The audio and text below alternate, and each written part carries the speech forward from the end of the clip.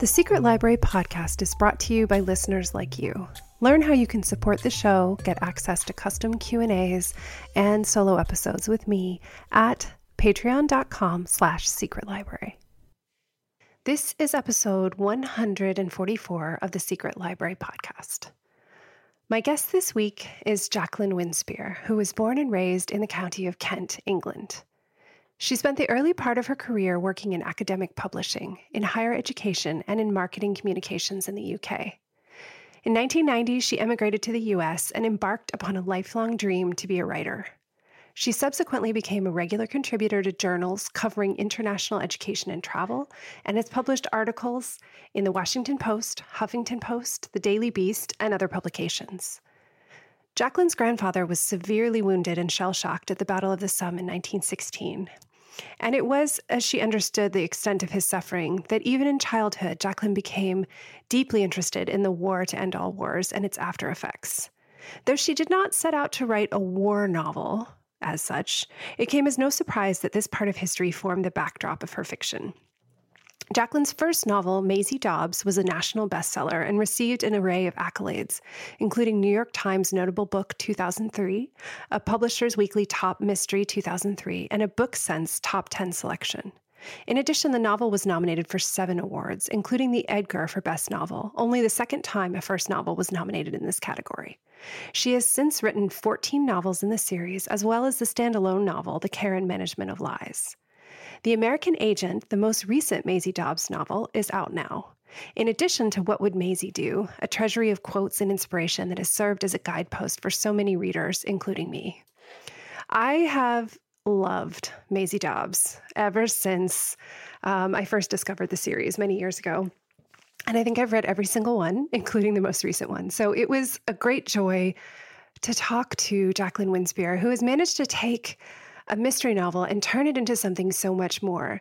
This character grows and evolves over time and deals with situations in life that sometimes feel frighteningly familiar in difficult times that we face now. And there is something so reassuring about watching her navigate these difficult situations with grace and integrity that I think brings readers so much more than that. So it was such a great joy to speak to Jacqueline and to learn about how she approaches these novels.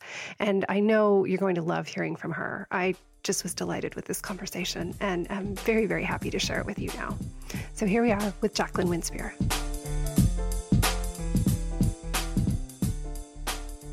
Hi, Jacqueline. Thank you so much for coming on the show. Well, thank you for inviting me. It's really a delight to be here. And how exciting that we have not one, but 2 books to discuss. And I want to discuss both of them. But okay. I'd love to start with The American Agent, just because I think we can get into this wonderful character, Maisie Dobbs, who has been a friend to so many. I think she is one of those characters that feels like a friend. She's definitely felt that way to me since she first came out. And I wonder how it is for you to have a relationship with a character over time as a writer, and what it's been like to watch her go through her life and many quite challenging situations throughout the course of her life, not just through her cases, but as a person herself. Well, that's an interesting question, because it was the way I structured the series was not an accident. The first book was an accident in every sense of the word, because I wrote it while recovering, most of it while recovering from an accident. And at that point, I did not expect to be writing a series, because I had this idea in my head and it was a story that I wanted to tell. So I sat down to write it. And I didn't think it would be a series. Fortunately, while I was writing, when ideas came to me or a scene came to me that I thought, that doesn't quite fit, instead of just dumping it or something, I put it in a little file, and I'm going somewhere with this, a little file marked fragments. And so anyway, I wrote Maisie Dobbs, and then when the book went into production, my then editor called me and said, well, Jackie, let's talk about the next book in the series. And I thought, oh dear. And it was, there's someone at the door, and let me call you later. I literally tap danced my way through the conversation, which wasn't really a conversation. And I thought, what am I going to do? So I quickly opened up that file, fragments, and I printed every paragraph. Literally, there were about 8 paragraphs that I'd thrown in there. and put them on the floor, and I moved them around, and I realized I had just a speck of an idea for each one of about 6 more stories. Wow. And I thought then, okay, so I have a chance here to do something really interesting for me as well as perhaps readers. And I realized that I wanted there to be an arc of the series, not just an arc for each book. And I wanted my characters to grow and change through time. I wanted to see how they were impacted not only by what they were doing, i.e., the case in that particular book, that particular story, but how they were impacted by the events of their day, because we're all impacted by the events of our day on a local and even international basis and so on. And how that felt, and more than anything, I knew that I wanted to find out, how does it feel to be a woman who has gone through one war at a very impressionable age and then later faces another war? How does that feel? And the wonderful thing about having a series character, and of course I think sometimes there are restrictions, but is that to me, it was more organic. So let me give you an example. If you meet someone at a party and you get on with them, and you think, oh, this one, I really like this person. And then you meet for coffee later, and then you go for a hike, and you get to know a person over time, and you reveal yourselves to each other over time. It doesn't all happen at once. So for me, that process of creating a character over time, she revealed herself to me as much as I created the character. So it was more like a natural process. I learned more as I went along. And it was really interesting when An Incomplete Revenge came along. There was an aspect of her background that I knew, but I didn't know enough. She hadn't revealed enough to me. And so that was where I really began to get into her background, that gypsy part of her heritage. And, it's just like, you go to that party, you meet someone, then you've known them for 5 months, and they say, you know what, there's something I really need to tell you about myself, and something comes out. And so it's a very organic process. And I really enjoy learning more about the character and creating the character as time goes on, and watching not just Maisie Dobbs, but Billy Beale, Priscilla, and how everybody, there's more to them than meets the eye, but you don't know it all at once. No. I think that's the compelling thing about writing a series. Absolutely. I think it's compelling to read as well because of a choice that you made. And I actually heard you speak about this once, and it struck me then, and it still does reading forward, that when reading historical fiction, sometimes people fall in love with a particular era, and then you'll have this situation, which is kind of strange, where a character is like perpetually in 1928 or something. Yeah. Like, oh, I just really love the fashion. I love everything about this. So this character is just going to do 250 cases in 1928, and we're just never going to get out of it. Whereas I never want to. Yeah, and clearly not, because we start with Maisie, we know a bit of her past when she's in service, and then her life as a nurse in World War I. And now reading the current book, The American Agent, we're up into the Blitz of World War II. So that's a lot of ground that you've covered together. And one thing I always wondered was, when you have an idea for the next book, do you pick an event like the Blitz to frame it, or does the idea come first and then it becomes clear at what point in history we've gotten to? I've generally got an idea of not particularly an event, but the time. And that was an important point you brought up, because what I didn't want to do, and I made my mind up very early on, I didn't want to create a series where everything could have happened in the same day and the same year, because, let's face it, that's impossible. I mean, how many serious cases can someone handle in a year or whatever? And it just didn't seem realistic to me. But then there is saying, well, I want to move this on 6 months, or I want to move this on a year. And not only am I looking, and I look to see what is happening around that time, because how it also frames how conversations happen. Billy Beale walking into the office with his newspaper, slaps it down and says, "You'll never guess what. This woman has just flown all the way to Australia." How's that for bravery or whatever, or there's a commentary on it, which immediately frames it in its time. This is the sort of thing that's happening now, and then there are events, for example, her being in Gibraltar in a dangerous place at about the time of the Spanish Civil War. I knew I actually always wanted her to be in Gibraltar at some point, because I had been to Gibraltar, and I really thought it would be I'd been there a couple of times, interesting backdrop for a story. And it just so happened, it just fitted in that moment that she would be there. So I was able to weave in this whole experience of being at war again and how it helped her healing. So it's a question of yes and no. I don't particularly pick an event, but I do have to look at what is happening at the time when I want to set the next book. Yes. So I can weave in the event, and it might be a big event, it might be a small event, it might not be an event, it might just be what's going on.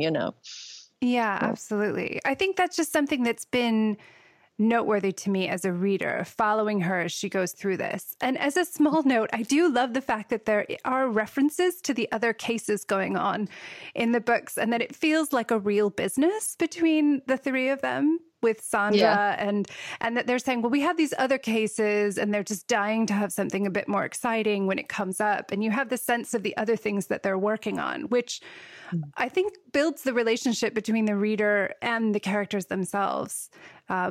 For those listening, if you haven't read them yet, you'll get very attached to these people. Well, that's realistic. Let's face it, if you're working in, for example, an ad agency, and you're a small business, and I used to have a small business years ago, you suddenly have a big new client come in, and it's like, you've all got to get stuck into this one.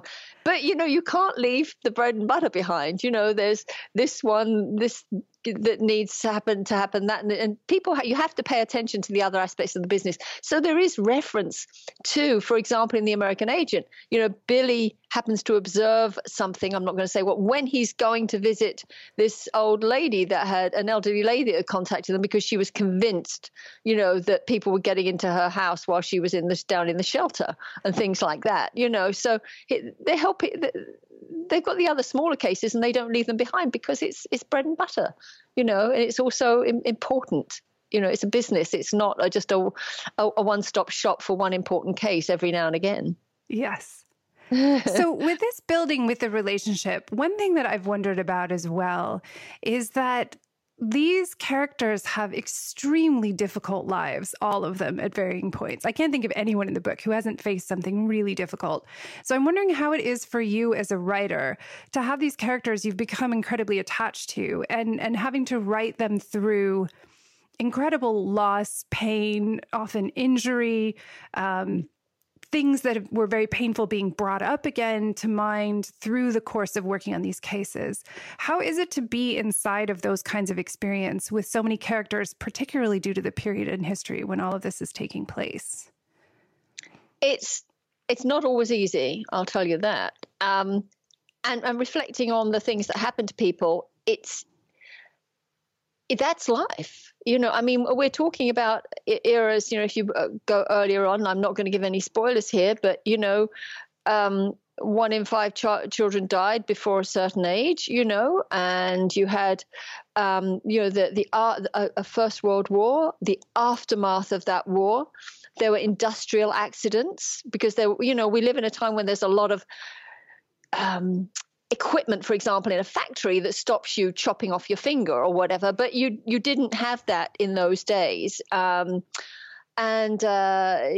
had car accidents because your cars were different. All these things that people go through, and plus illness and so on. And then, the First World War, followed by the Great Depression, followed by the rise of fascism, and then the Second World War. So it's tumultuous times, out of which came a lot of good. So what does that do to me as a writer? Because during the time I'm writing, I'm immersed in a lot of the time a very dark place. And I must admit, through this, I think this book in particular, or going to the Second World War, I'm very much drawing upon very immediate family memories as well, my parents' memories. Particularly my mother, who, well, actually both parents, but I think my mother took it slightly differently. Her experiences of being evacuated in the war, which was not pleasant at all. And, being bombed out of a house, seeing people killed every day. And there was this very much keep calm and carry on. In fact, part of the opening scene where in The American Agent, and I'm not giving too much away, where Catherine Saxon, the war correspondent, is out with Maisie and Priscilla, and she observes something happening that was directly based upon something my aunt saw. And so revisiting that, it's almost as if it's you're revisiting a dark place in family history. That while there was that keep calm and carry on spirit, there was also the wound. It's like it's how can I put it? It's almost wounds that become part of family mythology. So when I finished, and it was really interesting because it was last year when I was in London, and I was working not only on Maisie Dobbs but also What Would Maisie Do? And I was very ill while I was there. And I was asked to write a short story for an anthology. And I thought to myself, I cannot write the sort of thing that people expect me to write. And I wrote a comedy. And the reason I wrote a comedy was because I had to break the darkness, because I had been immersed in a dark period that was not without its lightness, but it's a dark period of time. Does that answer that question for you? Yes, absolutely. I think, and it's one that's only been asked of me a couple of times, but I think if you're writing mystery anyway, if you look at the archetypal journey that mystery is, it is a journey through chaos to resolution, and if you are writing that, you have to be in that maelstrom of chaos with your characters.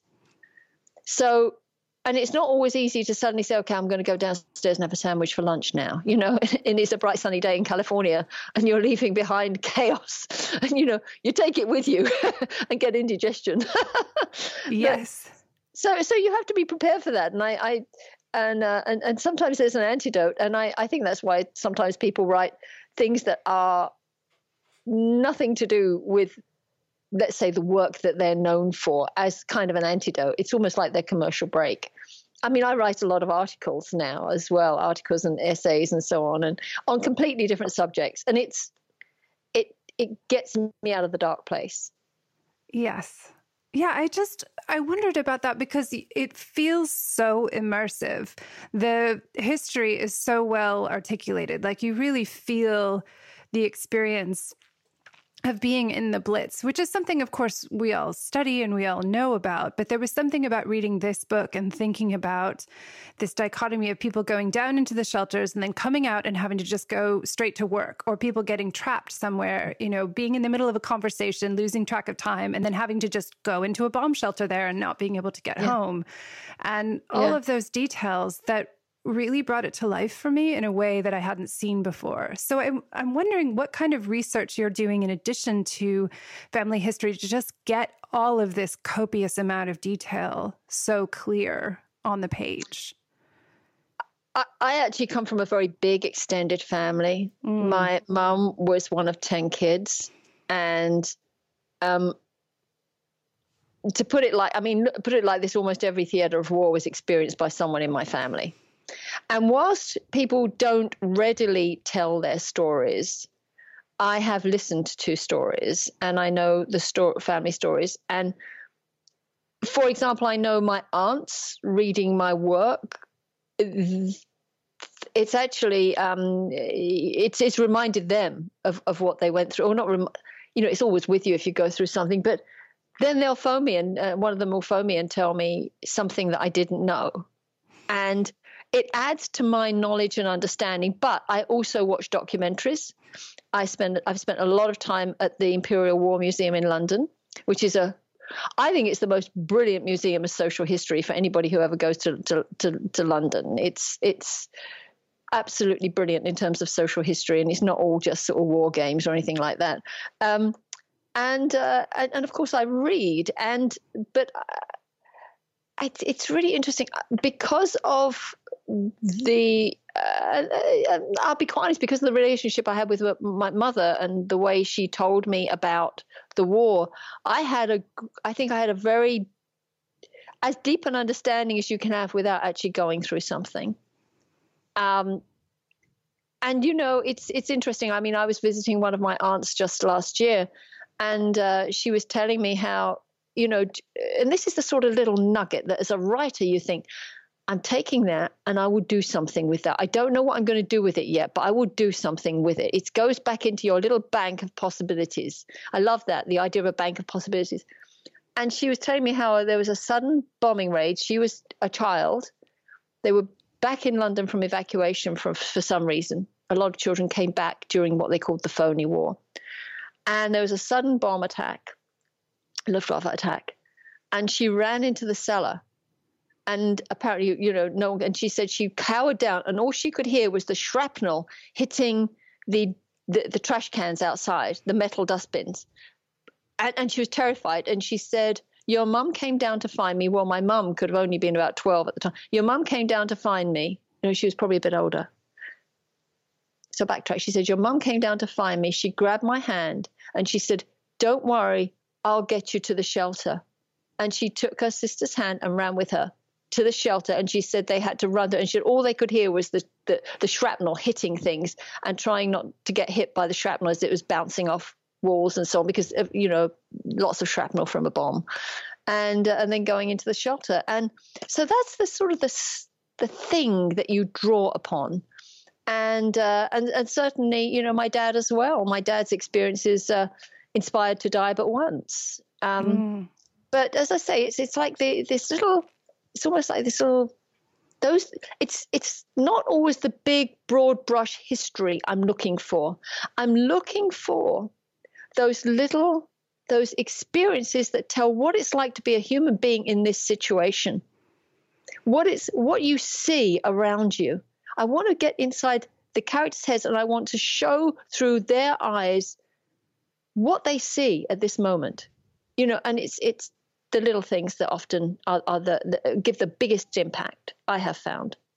And for me as a writer, they give the biggest impact for me as a writer. And I just want to go back a bit to perhaps explain that a bit more. In the early days of writing this series, I went to the battlefields of World War I twice. I made two or three excursions there, and spent a lot of time on my own in quiet spaces, walking around places. And my constant question was, how would I feel if?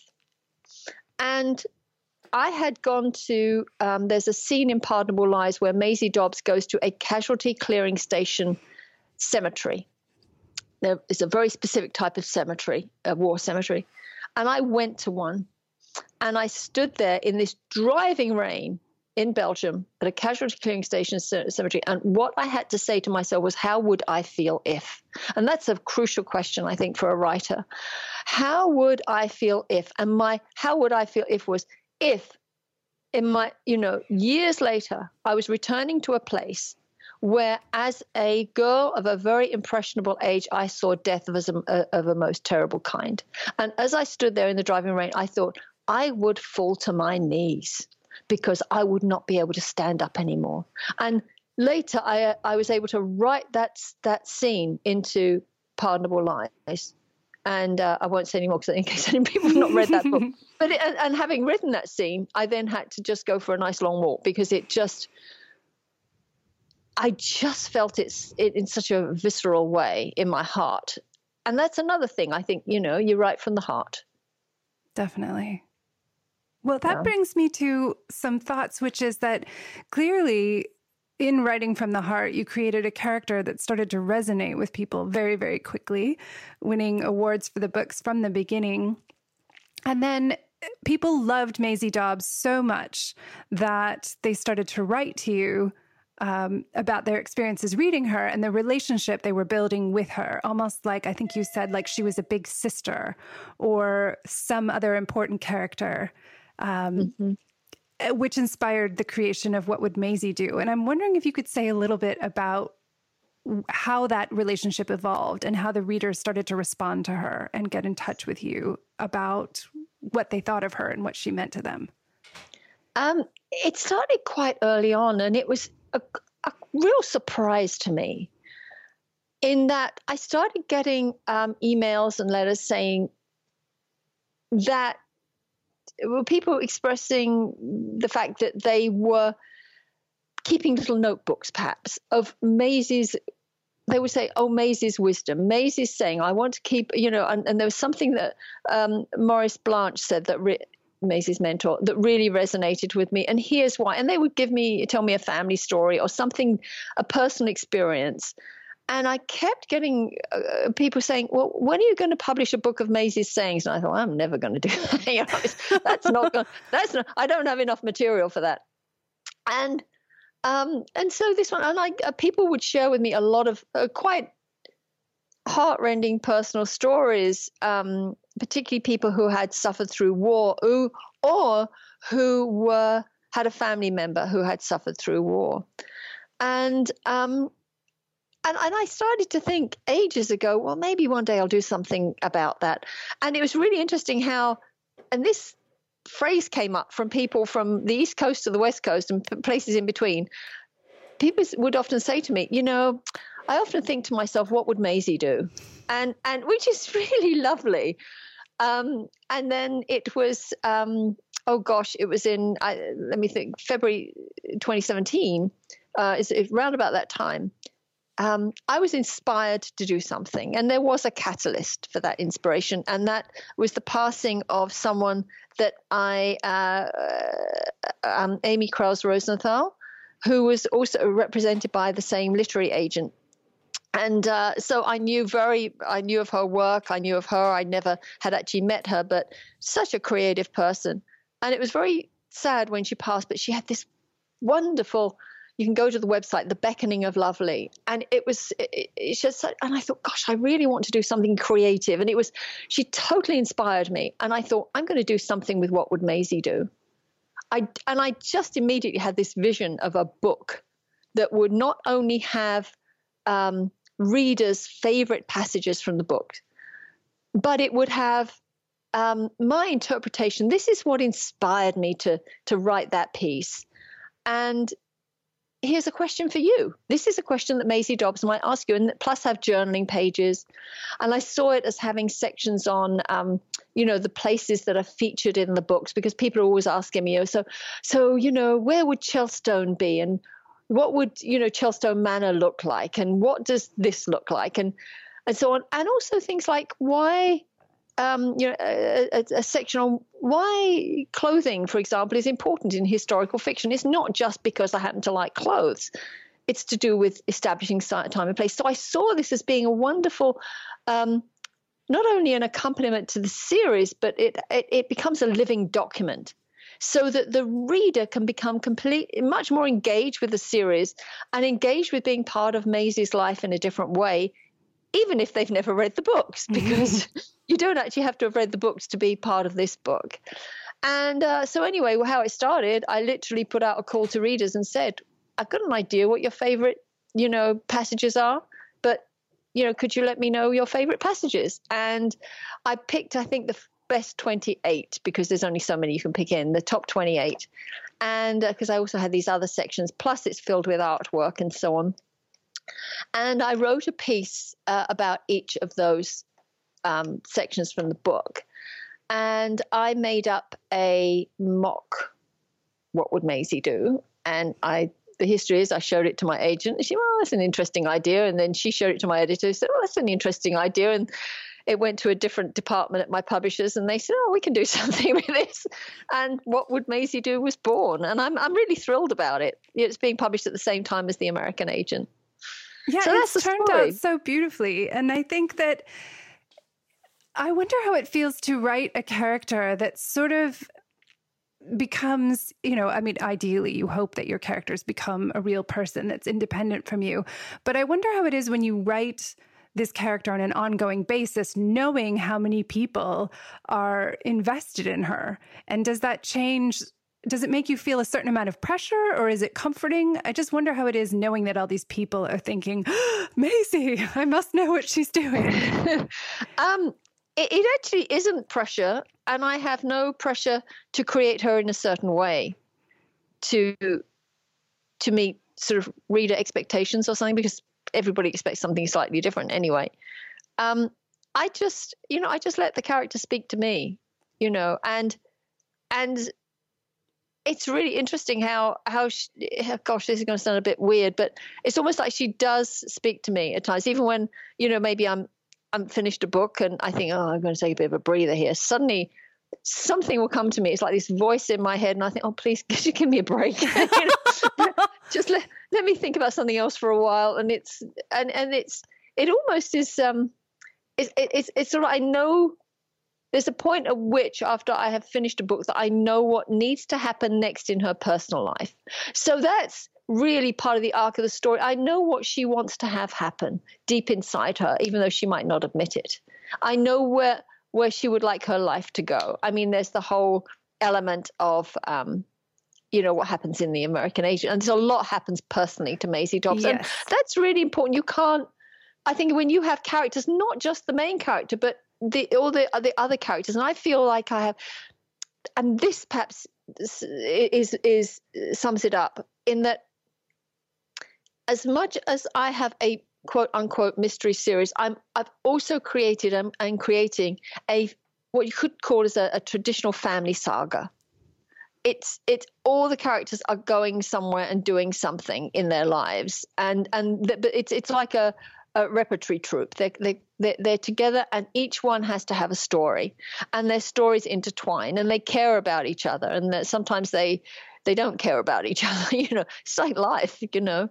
And I think in The American Agent, we really see them very much engaged with each other. And if you reflect back on To Die But Once,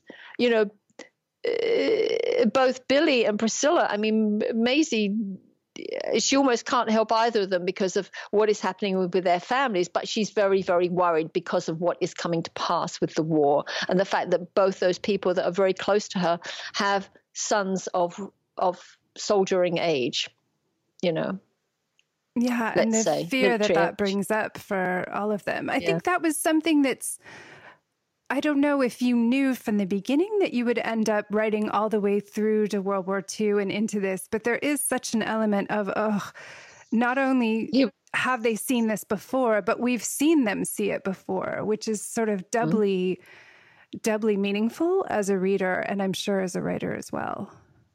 It's funny, but I always knew where I was going, or I knew I could see this in the distance where I was headed. And gosh, I think it was someone wrote a review. It was round about book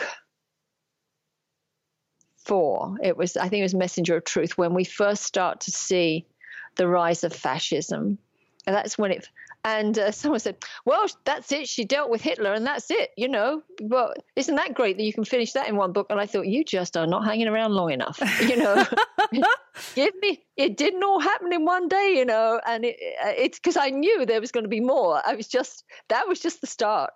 Right. There would be more. And, it's really interesting. I mean, I thought it was kind of funny at the time. Well, this is a series, and in a series you don't let it all out at once, because then you've just got a big fat novel. Right. You've got a blockbuster, and I'm not publishing blockbusters. I'm publishing a series. I'm publishing, I'm writing an overall journey for the characters, and that means an overall journey for in terms of history. And it's just like each book has a spotlight on a certain time, through the people. It also, I mean, in that moment, I think that makes a lot of sense. Like, yeah, we've all dealt with fascism in that one moment. Of course, that doesn't happen. But in a sense, I think people hope that in the moment, like, oh, we've gotten through that bit. Hopefully it won't get any worse. Because obviously the characters don't know what's coming next, even though everyone reading does, because we're looking back, but they're living it forward in their actual lives.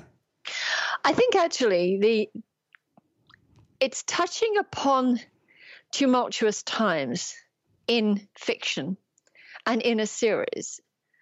And I will say, particularly, I think that the historical mystery, I think one of the things that draws people to it, and it's a very popular literary form, is that it gives a level of comfort. And here's why. In that you see characters that you grow to love. And I read books and there are characters that I've grown to love. And you see them go through this journey, through chaos to resolution. And they're still there at the end. And you see them going through this tumultuous time in history, which you know has happened and we all came through it. And there's the key, we all came through it. And when you are living in tumultuous times, and there is no way that our time cannot be described as, it's pretty tumultuous. Yes. And I think that can be scary for people, and it's uncertain ground. But when you are reading, there's a comfort in reading about the past and knowing that people have got through it, because then you think to yourself, we can get through this. It's not maybe a conscious thought, but it's a comfort thought that as human beings, we have the capacity to endure. And that is something that people come back to and tell me about time and again, which always surprises me, but, or maybe it doesn't surprise me as much anymore, is that the qualities of resilience and endurance that are within Maisie Dobbs and her ilk are comforting to people. And it's almost, it makes it, I don't know, but I think it perhaps makes people realize that they too can draw upon qualities of resilience and endurance. We can get through this. You just get through every single day through a difficult period, whether that's, personal or more collective or whatever, that, you come out the other side of it. And I think in sort of the books in the middle of the series, particularly coming through a dangerous place and leaving everything most loved, and then a dangerous place. Then it hasn't happened immediately, but Maisie, it doesn't happen in a thing, just like that. But Maisie endures. She comes through the dark place, and is stronger for it. And I think as you see going into in this grave hour, just a little signal, Priscilla takes her out and says, and Priscilla, as we know, is a fashion plate, and she's always trying to get Maisie to wear more color. And there's suddenly she's wearing a magenta suit, or as they would refer to it in those days, a costume. It wasn't referred to as a suit, skirt and jacket suit. They referred to it as your costume. My dad used that phrase right to the day he died. Oh, it's a very nice costume you've got there, love. And language is really important too. Definitely. I think that's all so important. And I think it is something I've definitely felt reading it. And you read things like this, like, oh, people went down into a bomb shelter, listened to the world being blown to bits, not knowing if the people they cared about were okay. And they came back up and they went to work. So if they've done that, well, then I suppose I can sit down this morning and write some more words for my book. It makes you feel a little bit, I don't know, at least it made me feel like, oh, I must be terribly self-indulgent if I think that certain things I'm facing are difficult in comparison to, 2 ounces of tea or whatever they had a week, and they had that tea, and then she had to get the special coffee and the whole thing with the drinks, just trying to manage your energy level because you're so exhausted. I think looking to history does help in the sense of, like, there is a precedent for this and people have gotten through it. And I think that's something that's beautiful about books that they can give us, is not just, it's so much more than entertainment. I think it's a template in a way, or a guidepost to learn from somebody. And that's why I think all of those studies that talk about people learning to be empathetic through reading are really accurate. And I think also,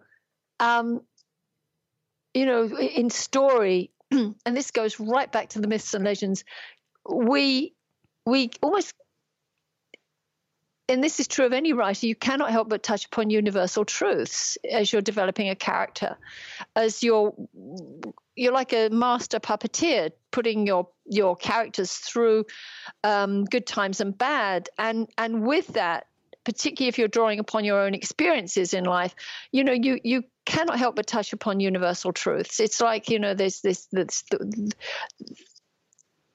what goes to the heart of people. Even if you're writing comedy, you can't help it, I think there's something that will always touch people. But I think, particularly through the collective troubling times, and it's why, for example, after, the First World War, you never heard that generation talk about it in great depth, because everybody was impacted. Everybody. If you consider how people lived then, very much, you didn't have, you lived within a certain area, and you grew up in that area. You probably married within that area, and you settled within a given area. So when someone was lost in battle, it was as if everybody had lost that person. And actually, the way, just as an aside, the way they structured the army in the First World War, the chances were everybody in a certain street, all the young men in a certain street were killed on the same day. And so there was a collective grief. So you didn't come out of it talking about, your terrible experience, because everybody else had a terrible experience too, pretty much. But nowadays that's we have a different set of circumstances. And particularly in America, where, America's gone through very difficult times, gone through times of civil war and so on. But troops have often gone overseas to fight rather than having war come to your doorstep as it has in Europe. And so there's the sense of loss is not collective in the same way, although there are obviously, there are certain wars that really impacted the national psyche. Definitely. And I think it's important that experience is used. I mean, this is something I think that Maisie as a character is successful at doing, is taking difficult experiences and transforming them into something valuable that's supportive to other people. She's able to sort of almost metabolize her difficult early experience, and then often later deploys like a single comment referencing that she'd been a nurse, so that she knows what it's like to lose people or to see people die, and that helps her in her work. And I think that's something really valuable for people to remember, is that if they've experienced something difficult, this can actually make you more valuable in life. And she's a great example of that. Well, it's that old phrase, what doesn't kill you can only strengthen you. Yes. And this about her being a nurse, it's important to remember that that was something that she did in a time of war at a young age. She lied about her age, as many young men did, lied about their age. Well, many women lied about their ages as well. But she was at an impressionable age, and she has never forgotten. That experience has defined so much of who she is, and which is why and she also has that, if you will, that caring gene, as it were. But I think, here's an example. I think that sort of experience is so profound, in that it was after I'd published Maisie Dobbs, I was at I did a reading, and it was down in San Diego. And after I'd talked about the book and read a little bit, I signed some books, and this was, my first novel. Every single one of those events I did, you could actually see my blouse moving where my heart was beating so fast. I was so nervous. And there were these 4 women who just hung out behind when everyone was gone. And they came up to me and said, "We really would like to talk to you about something that happened to us."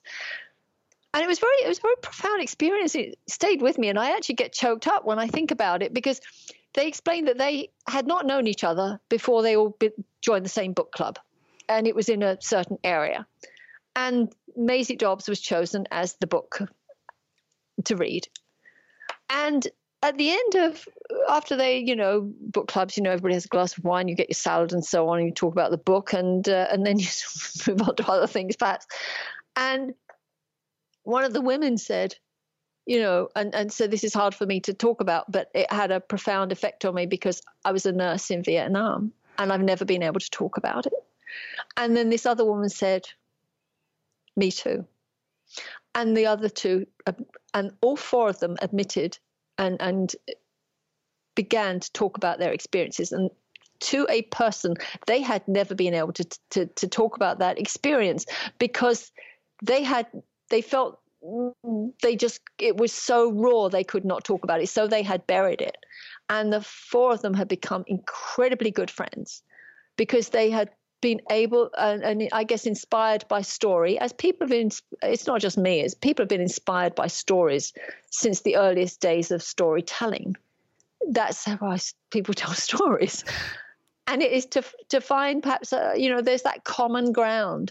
And it really touched me. And it was the profound experience of having seen death of a most terrible kind that you cannot talk to just anyone about because not just anyone has seen that and therefore does not necessarily understand, because it's so hard to get your head around that.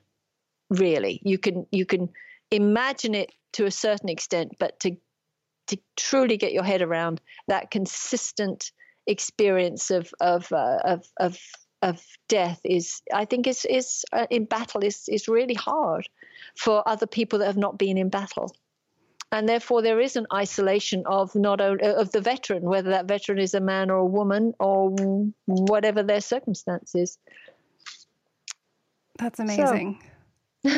I think that's one thing that I think about all the time is that when people are writing and they may be in a situation like you were thinking, oh, I have no idea, this book is just happening, I've got to tell this story.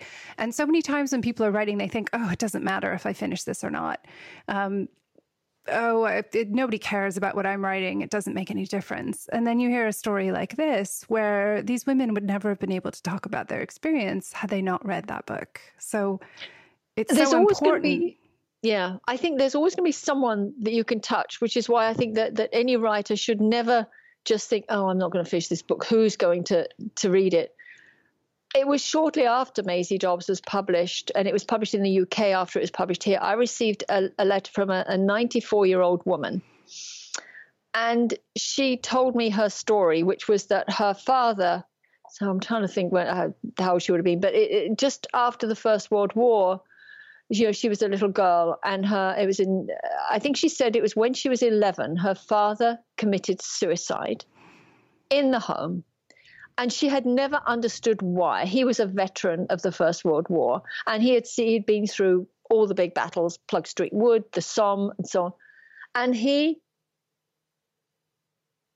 said, I never understood why he took his life. She said, and I read your book, and now I feel at peace because I understand why my father took his life. And I remember thinking to myself, if she's the only person that had ever read my book, it was worth it. It was worth it for that letter to put that away. It was, if I remember thinking, if I don't get another reader in the rest of my life, I feel I've done something for one person.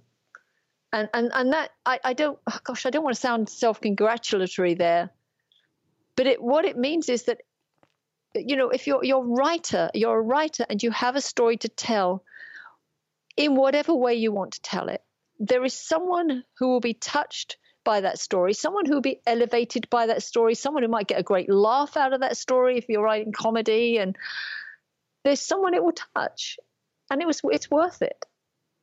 It's worth it, even if, not everybody has the good fortune to be published. Having said that, I think this is a golden age of being published because there are so many avenues available to you. But even if, you join a writer's group and you read at an event or something and someone is touched by your story, then you have done a job of work. That's just something I believe. I do too. And I'm so grateful that we've had the chance to talk to you today, Jacqueline. It's really been an honor. Well, it's been an honor for me. Thank you very much. And thank you for your insightful questions. Thank you so much for listening to the Secret Library podcast. We hope you've enjoyed this week's show. You can keep the conversation going by leaving a comment in the show notes at secretlibrarypodcast.com or visit us on Facebook at facebook.com/secretlibrarypodcast. You can also connect directly with me on Twitter or Instagram, where I'm Caro Donahue. That's at CaroDonahue. I look forward to chatting with you there. See you next week. Until then, happy writing.